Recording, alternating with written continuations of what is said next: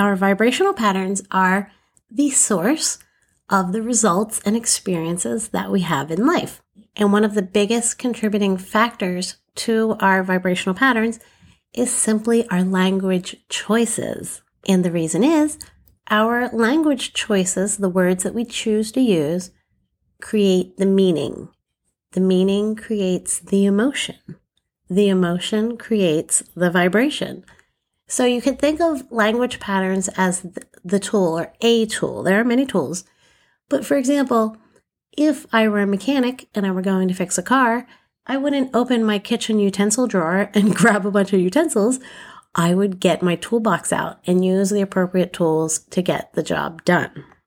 And since our language patterns and the words that we choose have such a huge impact on how we interpret the world, the meaning that we ascribe to ourselves, the world, events, it's a really wonderful tool to use to create the vibration within yourself that is aligned with the kind of life you want to actually experience. You've probably heard the term, where your attention goes, your energy flows. This is a great example. By the words that we choose, by the conversations that we choose to engage in, we keep our attention focused on something specific.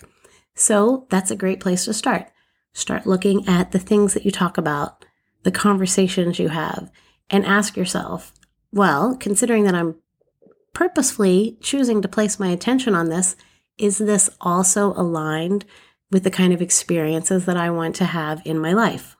So as you go throughout your day, just stop and look at the conversations that you're having and say, okay, what is this focusing me on? What is this keeping my focus on?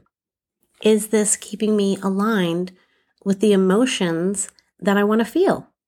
Do the emotions that I'm experiencing as a result of this conversation feel like the emotions that I want to continue to have?